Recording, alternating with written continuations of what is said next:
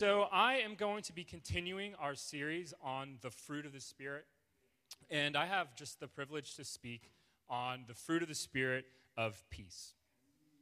And my hope for you all is that as we leave today, you'll just be encouraged to let the peace of Christ rule in your life. Let the peace of Christ rule in your life, in your weaknesses, and in your strengths of each day. So as is our custom, let's stand for the reading of Scripture.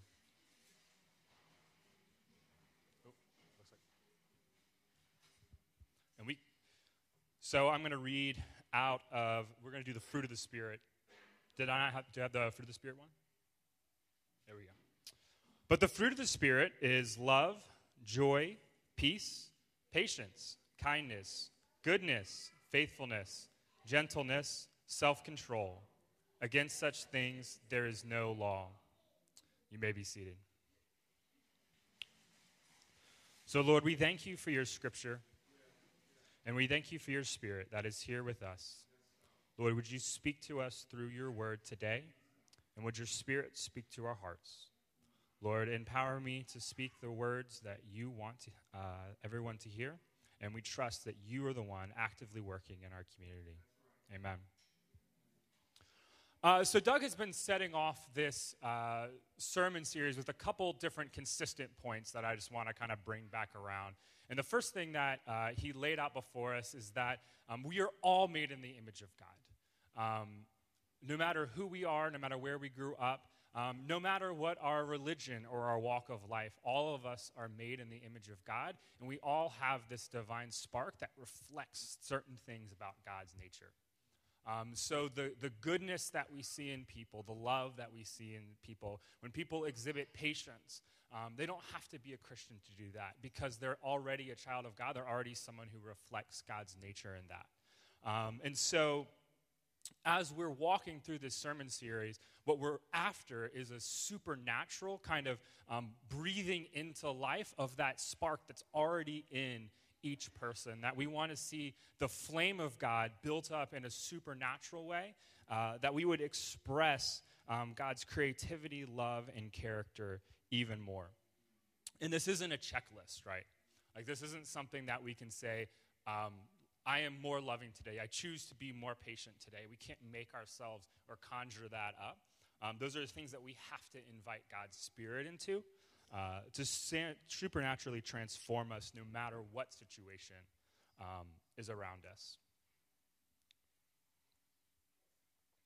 So with that in mind, let's just talk a little bit about the fruit of the Spirit of peace. And so while I was praying about preparing this sermon, the verse that I really couldn't get out of my head was actually out of Colossians, which is kind of funny because we've been preaching out of Colossians for like the last, 5 or 6 months. I was actually supposed to close out our sermon series on Colossians, but then I got the flu. And so then we were like, well, let's just go ahead with the fruit of the Spirit. But here I am, back with Colossians. I'm doing both of them at the same time. And I'm going to be preaching out of Colossians 3. So we can go ahead and put that verse on the board. So it says, let the peace of Christ rule in your hearts. Rule in your hearts, to which indeed you were called in one body, and be thankful. Let the word of Christ dwell in you richly, teaching and admonishing one another in all wisdom, singing praise, psalms and hymns and spiritual songs, with thankfulness in your hearts to God. And whatever you do, in word or deed, do everything in the name of the Lord Jesus, giving thanks to God the Father through him. And it was the beginning of this verse that really caught my attention and the thing that I really couldn't get out of my head. And it's that phrase, let the peace of Christ rule. And it seems almost like an oxymoron, like those two things shouldn't go together, especially if we kind of think about maybe peace and war and peace. You think about the 60s in Vietnam, and you have violence and conflict on one side, and then you have peace and the peace movement on the other side. And you think about that movement as being maybe something that was characterized by a lack of rules, like the very implementation of any sort of constraint would be incompatible with peace. that to be at peace, you need to be free from any rule or any inhibition, free to express whatever you want to do, which is a kind of like a piece, an understanding of how our culture sometimes approaches that topic of peace. And even in more modern understanding of peace, maybe pulling in Eastern spirituality, we think sometimes of peace as a stripping away, a removal of attachment or possession, which leaves us free. But I think when we look at this verse, when we investigate Colossians 3, we see that it says peace comes in Christ, and not just in his presence, but in his rulership. We just sang the song that he would be our Prince of Peace. Like a prince rules over something. And the thing that he's meant to rule over isn't just his kingdom generally on earth, but ourselves specifically in our hearts. So when we look at that verse out of Colossians 3, and we can pull that up, you can see it says, let the peace of Christ rule in your heart. Let the word of Christ dwell in you with thankfulness in your hearts to God. And it says it, let in everything, it should be done in the name of the Lord Jesus. So we should be doing everything. This isn't a passive presence, but this is something it's active. It's a working Spirit of God that's continuing to work in us as we submit our actions to him. So we have a lot of different people come through our community, right? Like a lot of different interns and friends and temporary residents. So if you've had someone that was an intern or someone that was like a temporary resident in our neighborhood and housed them in your house or within your household, could you just raise your hand? So it's a lot of people, right? And so it's always an interesting experience because that person, even if they're only there for a short time, they change the dynamic that's going on in your house, right? So like maybe if you had a chat intern with your family, like your kids have someone to talk to, right?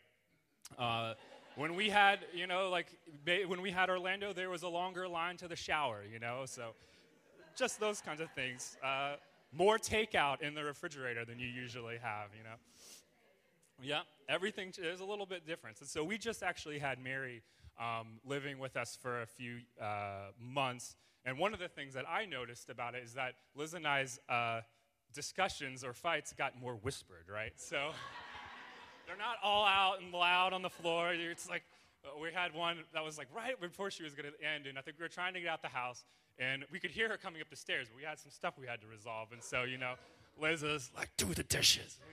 Like, I don't want to do the dishes. I did the dishes last time. You got to do the dishes. We're going to leave. And Mary comes up. We're like, hey, what's up? Liz is like, Rob was just doing the dishes, So, there's like a part of us that doesn't want to share like that whole like messy side of yourself with someone new. And it's understandable. And it's appropriate probably. Like they don't need to be exposed to all that. But that's not how we have to operate in God's presence, which is really the good news. And God is not an accountant that's sitting there trying to tally up our rights and wrongs when we think about his presence in our lives. He's also not like just a decision metric that we kind of run through a decision tree and we go, God, if this, if that, if that. Okay, now I'm going to take this job based on like just this little decision metric that I use God as. He's also not a divine travel agent that's just sitting there to take us out of whatever we're in. His presence is so much richer than that, and it's so much more complex with that. His word speaks grace to the weak, correction to the proud, guidance for our skills, but really most of all, he makes us more like God. Have you ever tried to get into an argument in front of Ramesh, our elder? Has anyone tried to get into an argument? Yes. So Lawson raises her hand, right? So it's actually kind of difficult. Like, if you're at a party and like maybe we're really stirred up. So like the All-Star game is tonight. So maybe you're team LeBron or maybe you're team Giannis, and you're like, LeBron's gonna beat him. He has no chance, And you start getting real heated. Maybe fisticuffs are coming. Like if Ramesh is in the room, at some point, Ramesh is going to start laughing really loud.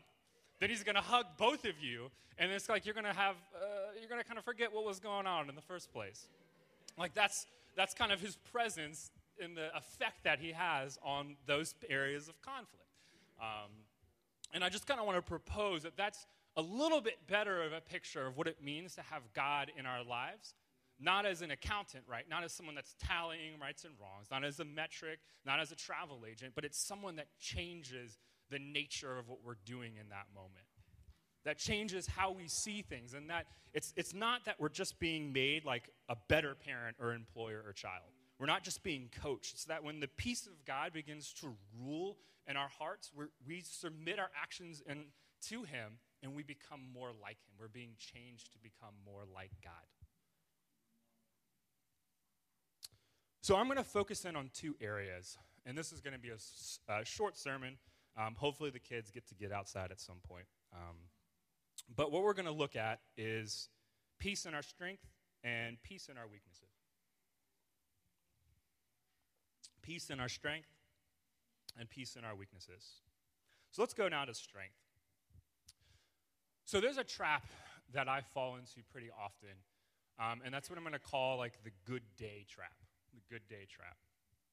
And a good day trap looks like this. Like I wake up, maybe I spend some time with God. I make a really good, like, nutritious breakfast for my kids. I make a good lunch for my kids. I get them to school on time. I get me to school on time. Work goes well. I check my phone, and like my fantasy basketball team is killing it. Like I'm just winning on all levels, right? And when I'm going to bed that night, what I'm not usually doing is thinking about like, oh, there was a lot of bad things in my life. I'm not really necessarily thinking spiritually about my day, because like I did really good that day in how I see the world. But here's the thing. Despite my lack of self-reflection, Jesus is at the center, needed to be at the center of my life.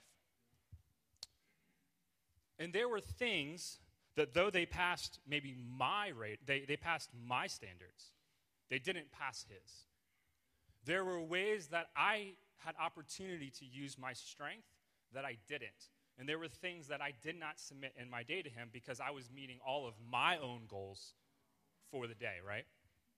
And that's because my standards are my own. As good as they could be, there still can be warped by my own my own sinful perceptions. That what I didn't see in my like quote unquote good day was how I steamrolled like a coworker in an important meeting. What flew under my radar was how I missed an opportunity of mission at the CVS checkout line. What I didn't see on my good day was the angry brooding that I held in my heart, thinking about like the last argument or something like that I had. Like, because they weren't part of my standard. They're part of God's standard. They weren't part of my standard, though. And we can be really tempted to think that if we used our strength, if we used our energy, if we used our creativity to the best of our ability, we're just like, we're good. We didn't need God that day. But it's not always that it doesn't always line up that way. What we think was bringing maybe peace and health and joy to the world was only really bringing ourselves that. So there's a movie quote that I think sums this concept up well, that our idea of a peaceful day is not always the same. This is from Star Wars, you guys. This is an unfriendly character, and he says, "Once more, the Sith will rule the galaxy, and there will be peace." That's right. Thank you, Doug. Does this look like a peaceful fellow? Does that look like someone that's going to bring out like the mercy and justice of the kingdom of God and share generously with all involved? No. It looks horrifying. In fact, change the screen because I don't want to preach with that, like those eyeballs right staring. Thank you. And this is comical, but the scriptures do have something to say about this. This dynamic of how we use power and how we perceive ourselves in the use of power and what it means to the peace, not just of ourselves, but the people around us. So let's turn to Jeremiah. It says, "For the least to the greatest of them, everyone is greedy for unjust gain, and from prophet to priest, everyone deals falsely. They have healed the wound of my people lightly, saying peace, peace, when there is no peace. And so this verse specifically mentions people in authority. It specifically mentions priests and prophets who, instead of being fair, were using their influences or using their influence appropriately. They were oppressing each other and furthering injustice. They claimed to bring peace in those actions, but according to Scripture, that's not what was happening. And that's because true peace, like the peace of God, the fruit of the Spirit, is not something that can be coerced or forced upon you or forced upon someone else. It comes when we are submitted as individuals to God's rule in our lives, not when other people are submitted to us. And I'm going to repeat that again. It comes when we are submitted to Christ's rule in our lives, not when other people are submitted to us. And that's honestly something, it's something that I struggle with daily as a parent, right? Because for me, if my kids are listening to me and I have some space to be by myself, I can think that's a place of peace for the whole household. Because it's doing good for me. But in reality, it's just that my preferences for my household are being met in that moment. So in terms of the fruit of the Spirit, it's not that there's supernatural peace of God ruling and reigning in my household. It's just that Boomba's on the TV and I get to watch YouTube on my phone. That's not spiritual fruit of peace. It's not. So let's just return to the scripture from Colossians, because this is also just a really important dynamic. Notice our response in this verse. It says we have to let the peace of God rule in our hearts. We let the peace of God rule in our hearts. We have to let the word of God dwell in us richly. Peace can't be forced. It can't be forced upon each other. It can't be forced upon our families or our coworkers, but it also can't be forced upon us. The Spirit of God does not force us to change. We have to open ourselves up to it. So cultivating this fruit of the Spirit, cultivating peace in our lives, comes from laying down our plans and our preferences and submitting them to God under our own choice.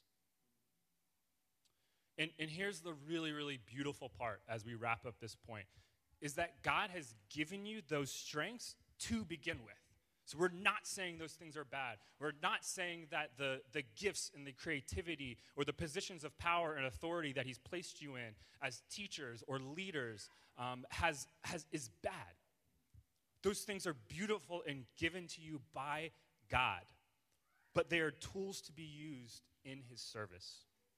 There's something to be celebrated and then offered back to him. And that's what it looks like to allow God's peace to rule in our strength in a way that peace isn't just for ourselves, but for the people that are around us. So let's talk about peace and weakness. Peace in the difficult trials of life that seem like they're just being pressed down on us and that they're just far outside of our control. It can be really challenging to talk about our weaknesses and to expose our vulnerabilities. It's especially difficult if our identities hang or how we see ourselves hangs on our performance or our ability to do a good job or the fact that we don't make mistakes or that we achieve things. So if we're in that space, it can be so hard just to even acknowledge that we do have weaknesses, that we do have things that aren't going well or that we need God's help in. And the second thing that can be just as challenging is finding something or someone to share those weaknesses with. Because in order to feel safe, this person has to be someone that we would share our weaknesses with. That person has to be this rare combination of strong and gentle. Someone that's strong enough to kind of bear the weight and the heaviness of the things that we feel, but also gentle enough not to crush us in that process. And that's just something that's so rare. It's rare in people. It's rare in nature. It's a challenge across all types of things. In fact, like there's actually a engineering challenge at the Science Museum for I think it's for middle schoolers, and they have to create a package that they can drop an egg in 2 stories and have the egg survive.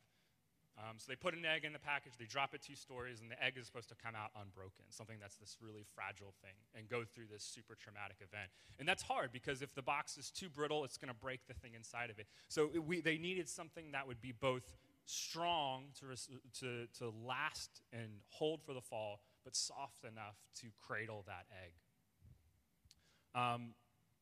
It's a challenge, and not too many people pass it. In nature, we see this. There's crocodile mothers. You know, this massive animal with these massive jaws that can bring down like a 600-pound wildebeest or whatever, you know, just drag it down to the bottom of the river. Like those same jaws, they keep, as soon as their infants are born, they put their infants in their mouths and take them to the river.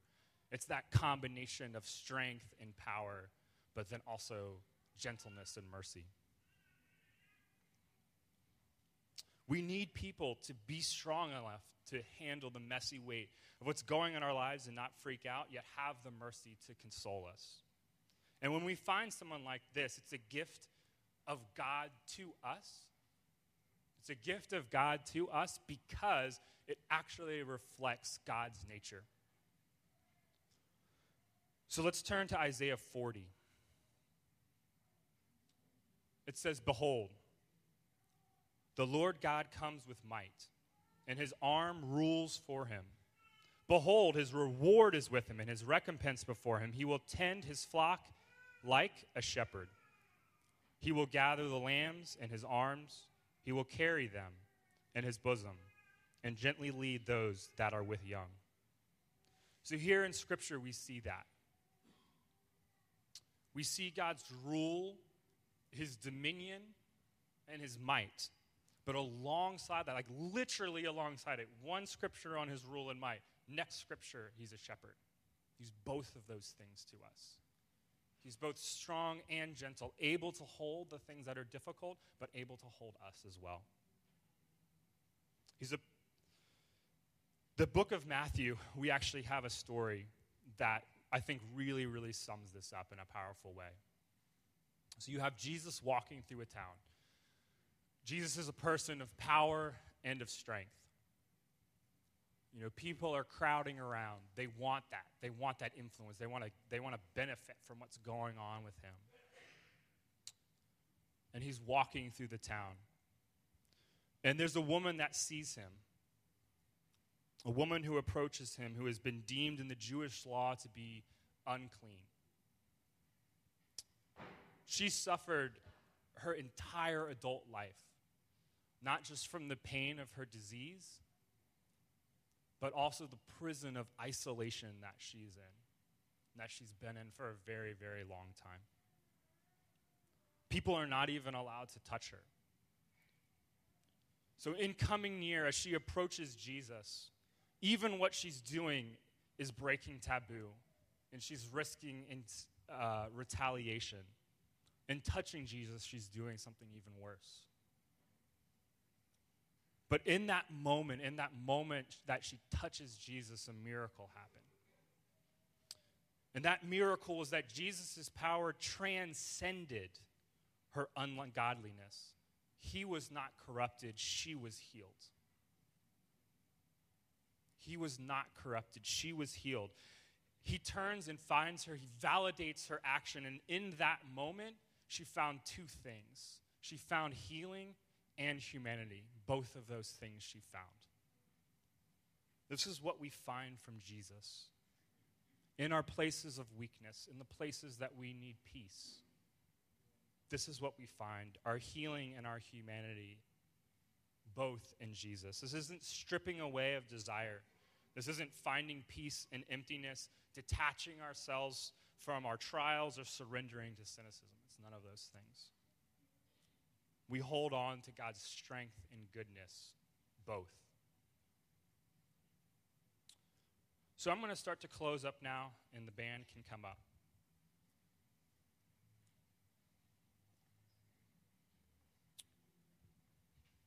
The scripture from Colossians speaks to this wholeness, and it's part of what drew me to this verse.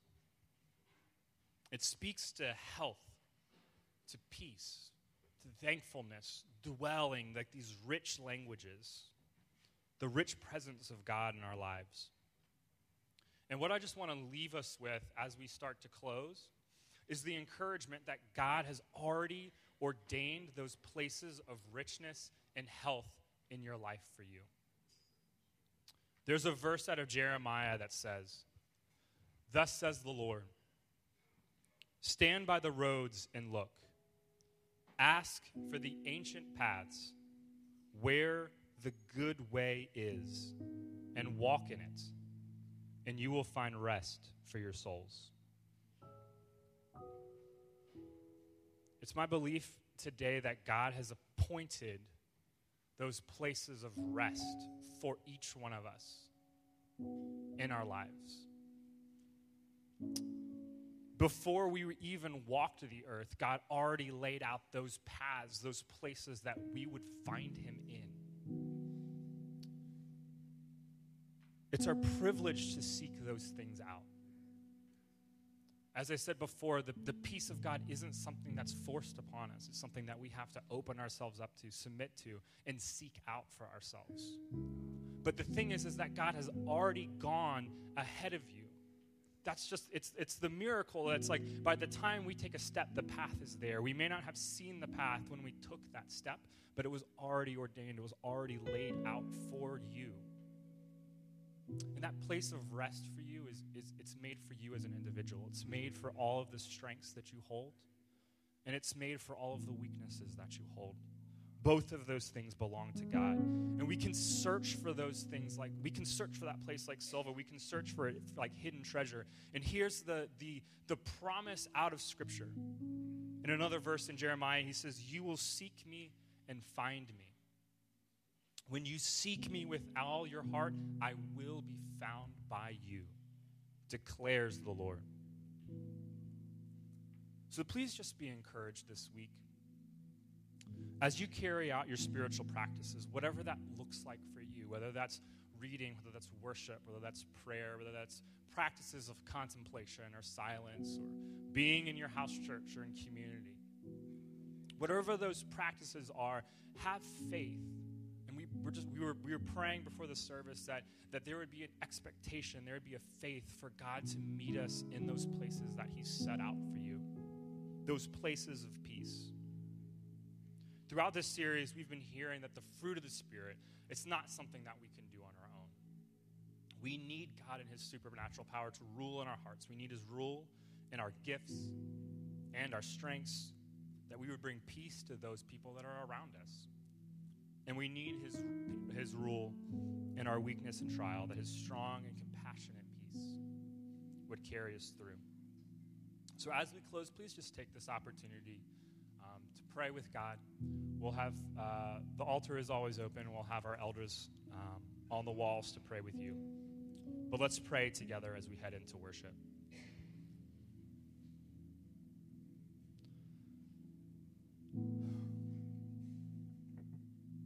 Lord,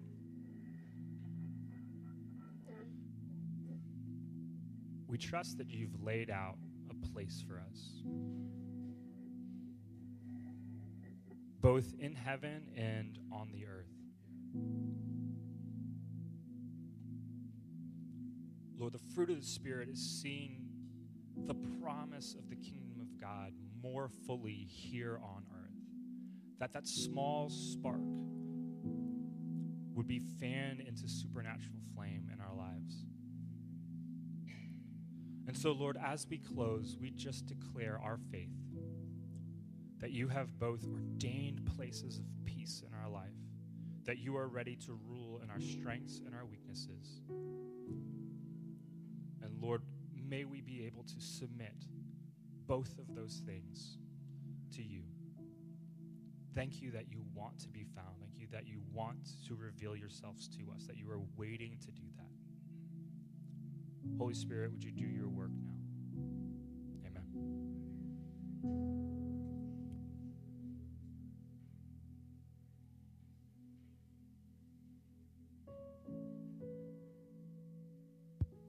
We're going to have two ways that we're going to respond today to the word that Rob has preached. The first Rob mentioned, which is there's always space to be prayed for. So just a few moments, we're going to have our elders and prayer team. They're going to be at the walls, and there's obviously right up here if you want to come and kneel.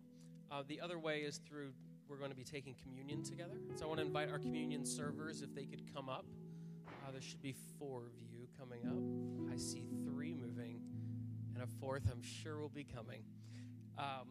The question, I think, for us to answer today in thinking through communion is, what does peace have to do with the cross? Because we're thinking about together, when we come to the communion table, we're thinking, what is it that Jesus' death and resurrection accomplished for us? And so this is going back to Colossians, which is a book we seem to be going a lot to today. This is what it says from Colossians 1. For God was pleased to have all his fullness dwell in him, and through him to reconcile to himself all things, whether things on earth or things in heaven, by making peace through his blood shed on the cross. And so this is what this is getting at. Peace is not the absence of something, but the presence of something. So peace is not the absence of conflict, it's the presence of wholeness. And so what Jesus is doing on the cross is he's taking all of the brokenness into himself, all of everyone's sin and all of creation's sin into himself, all of violence, past, present, future, into himself, everything that isn't as it should be into himself, and he is reconciling it, and the thing that he absorbs into himself, the only thing that he gives back is peace. So it should, up until Jesus, anytime someone was hit, the thing that they responded with was not peace. Now, that doesn't mean they hit that person necessarily back, but they did not give back a peaceful response. Anytime someone inflicted sin on someone else, the thing that came back was not holiness. The thing that came back was not the presence of God. So God absorbs everything in the cross into himself, and the thing that comes out of it is the opportunity to finally be reconciled to God. That is the presence of peace.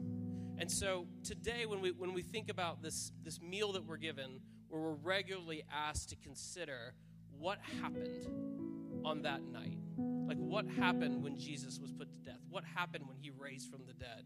And what does that have to do with peace? For us tonight, it's that when you were found in Christ, you were reconciled to him, and you were given peace in return. Like, there is a life that awaits you where everything will be as it should be. It will not simply be the absence of conflict. It will be the presence of a life exactly as it should be. And you get flashes and glimmers and tastes now, but there's a future that awaits you, that through the death and the resurrection of Jesus, you will experience that, and it will never, ever end. That's what the cross has to do with peace. So on the night that Jesus was betrayed, he took the bread and he broke it.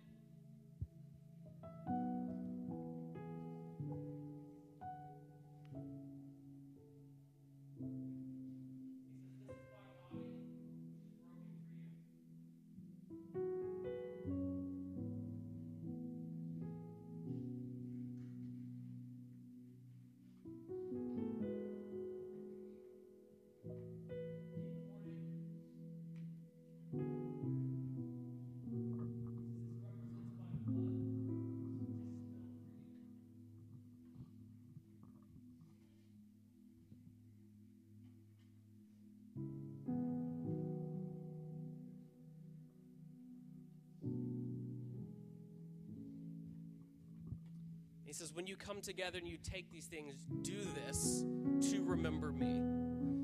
And the thing that does is it doesn't just help us remember who he is and what he's done. It now helps you remember who you are, because you are now found in him.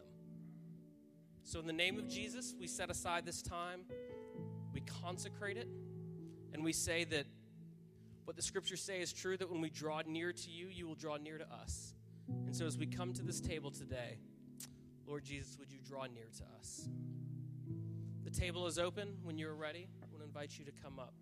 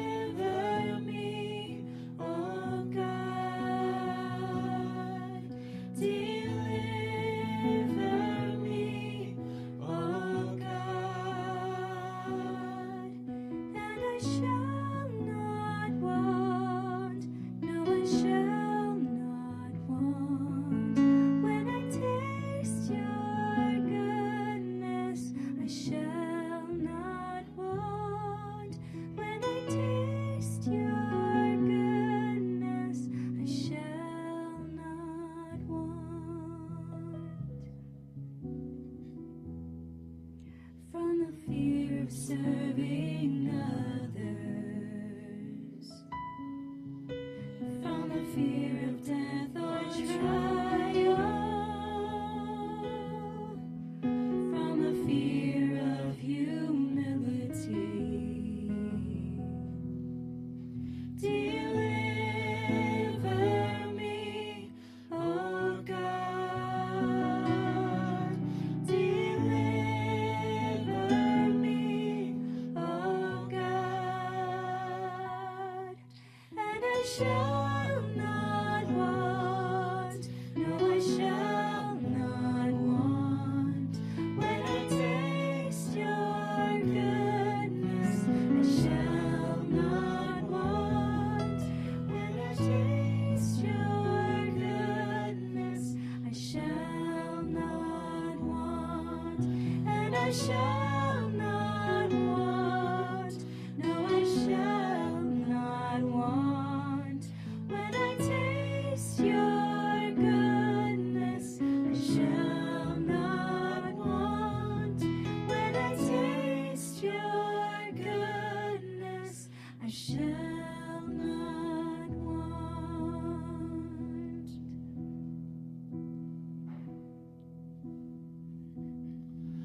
Come to the river, come to the river, taste and see. Come to the river, come to the river, taste and see.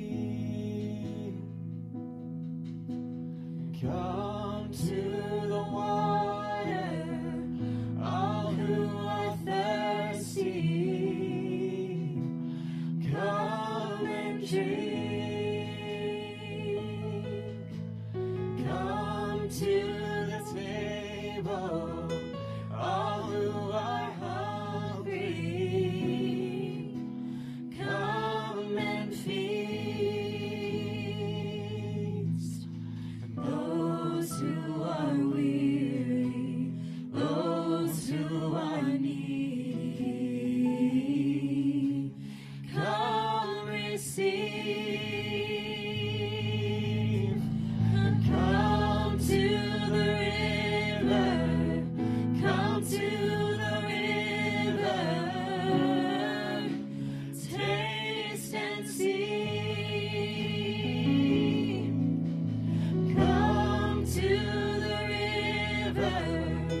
come to the river, taste and see.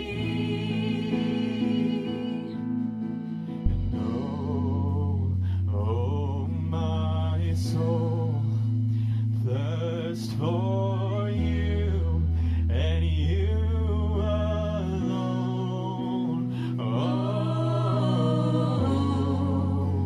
Oh, my soul, thirst for you and you alone.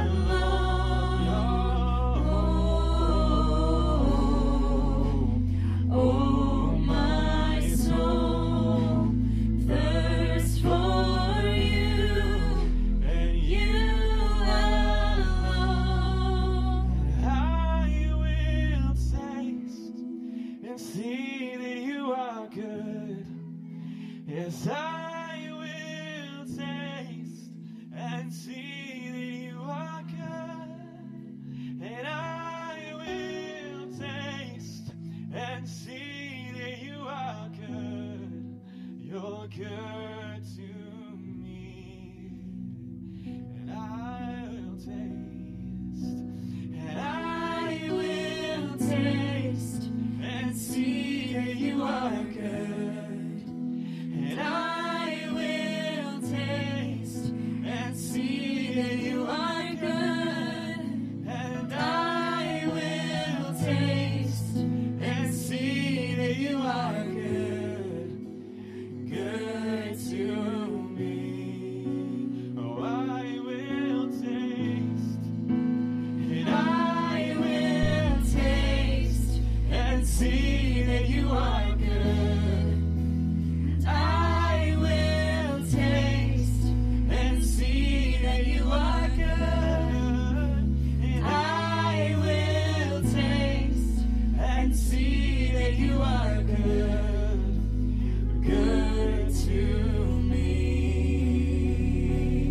Come to the river. Come to the river. Come to the river. Taste and see.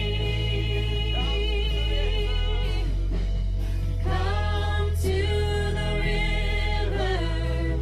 Come to the river. Taste and see. Come to the river. Come to the river. Taste and see. Come to the river. Come to the river.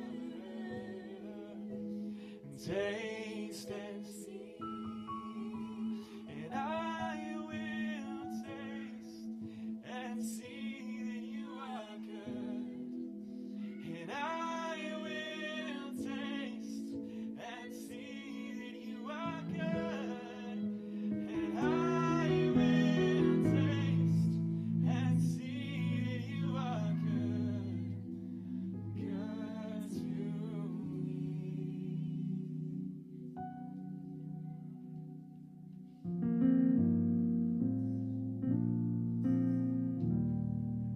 Amen. The Lord is good. And so we want to go out singing this last song, singing about who God is.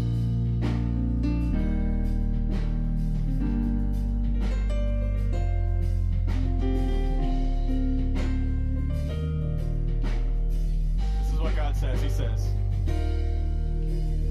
I am the Lord, I'm the Almighty God. I am the one for whom nothing is too hard. I am the shepherd and I am the door. I am the good news to the bound and the poor. I am.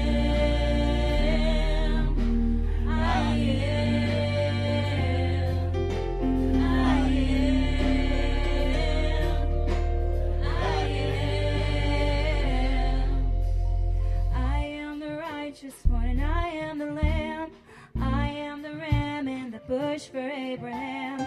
I am the ultimate sacrifice for sin. I am your Redeemer, the beginning and the end. I am, I am, I am, I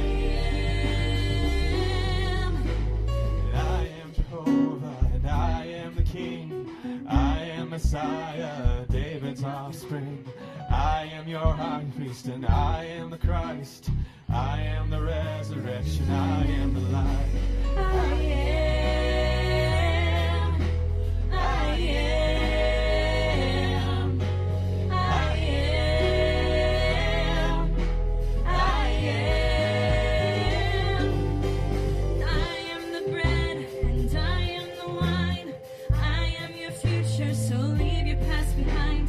I am the one in the midst of two or three. I am your tabernacle, I am your jubilee. I am, I am, I am, I am. I am hope, I am peace, I am joy, I am rest. I am your comfort and release from your stress. I am strength, I am faith, I am love, I am power. I am your freedom this very hour. I am, I am, I am, I am. I am hope, I am peace, I am joy, I am rest. I am your comfort and release from your stress. I am strength, I am faith, I am love, I am power. I am your freedom this very hour. I am, I am, I am, I am,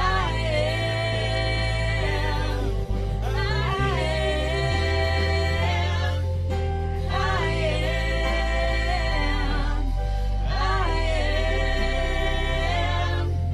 I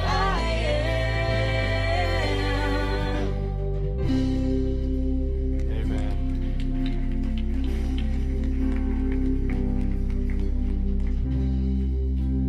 Hallelujah. If you go clap your hands, then go ahead and clap your hands. Great day. Praise God. Amen. Amen.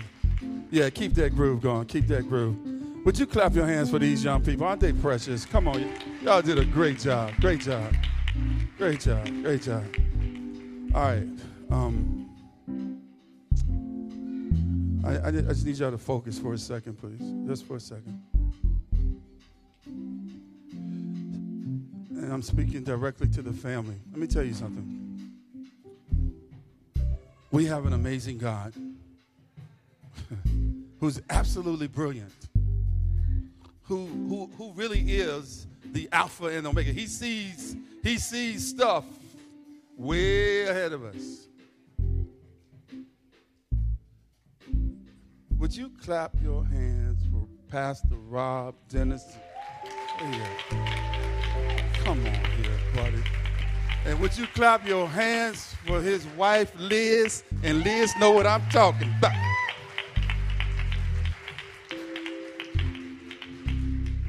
Now, just about every time I close out a service, just about every time, what do I say?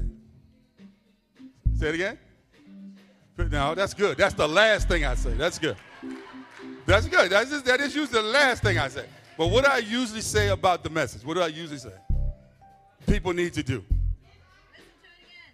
Say it again. Say it again. What do people need to do? Go do the message. But what else I say? I usually say, go look at it. I can't say that today. It wasn't video recorded. Was it recorded? Thank you. So it will be up. You need to go back and listen to this message. Now, I told you, Pastor Don, you say that every time.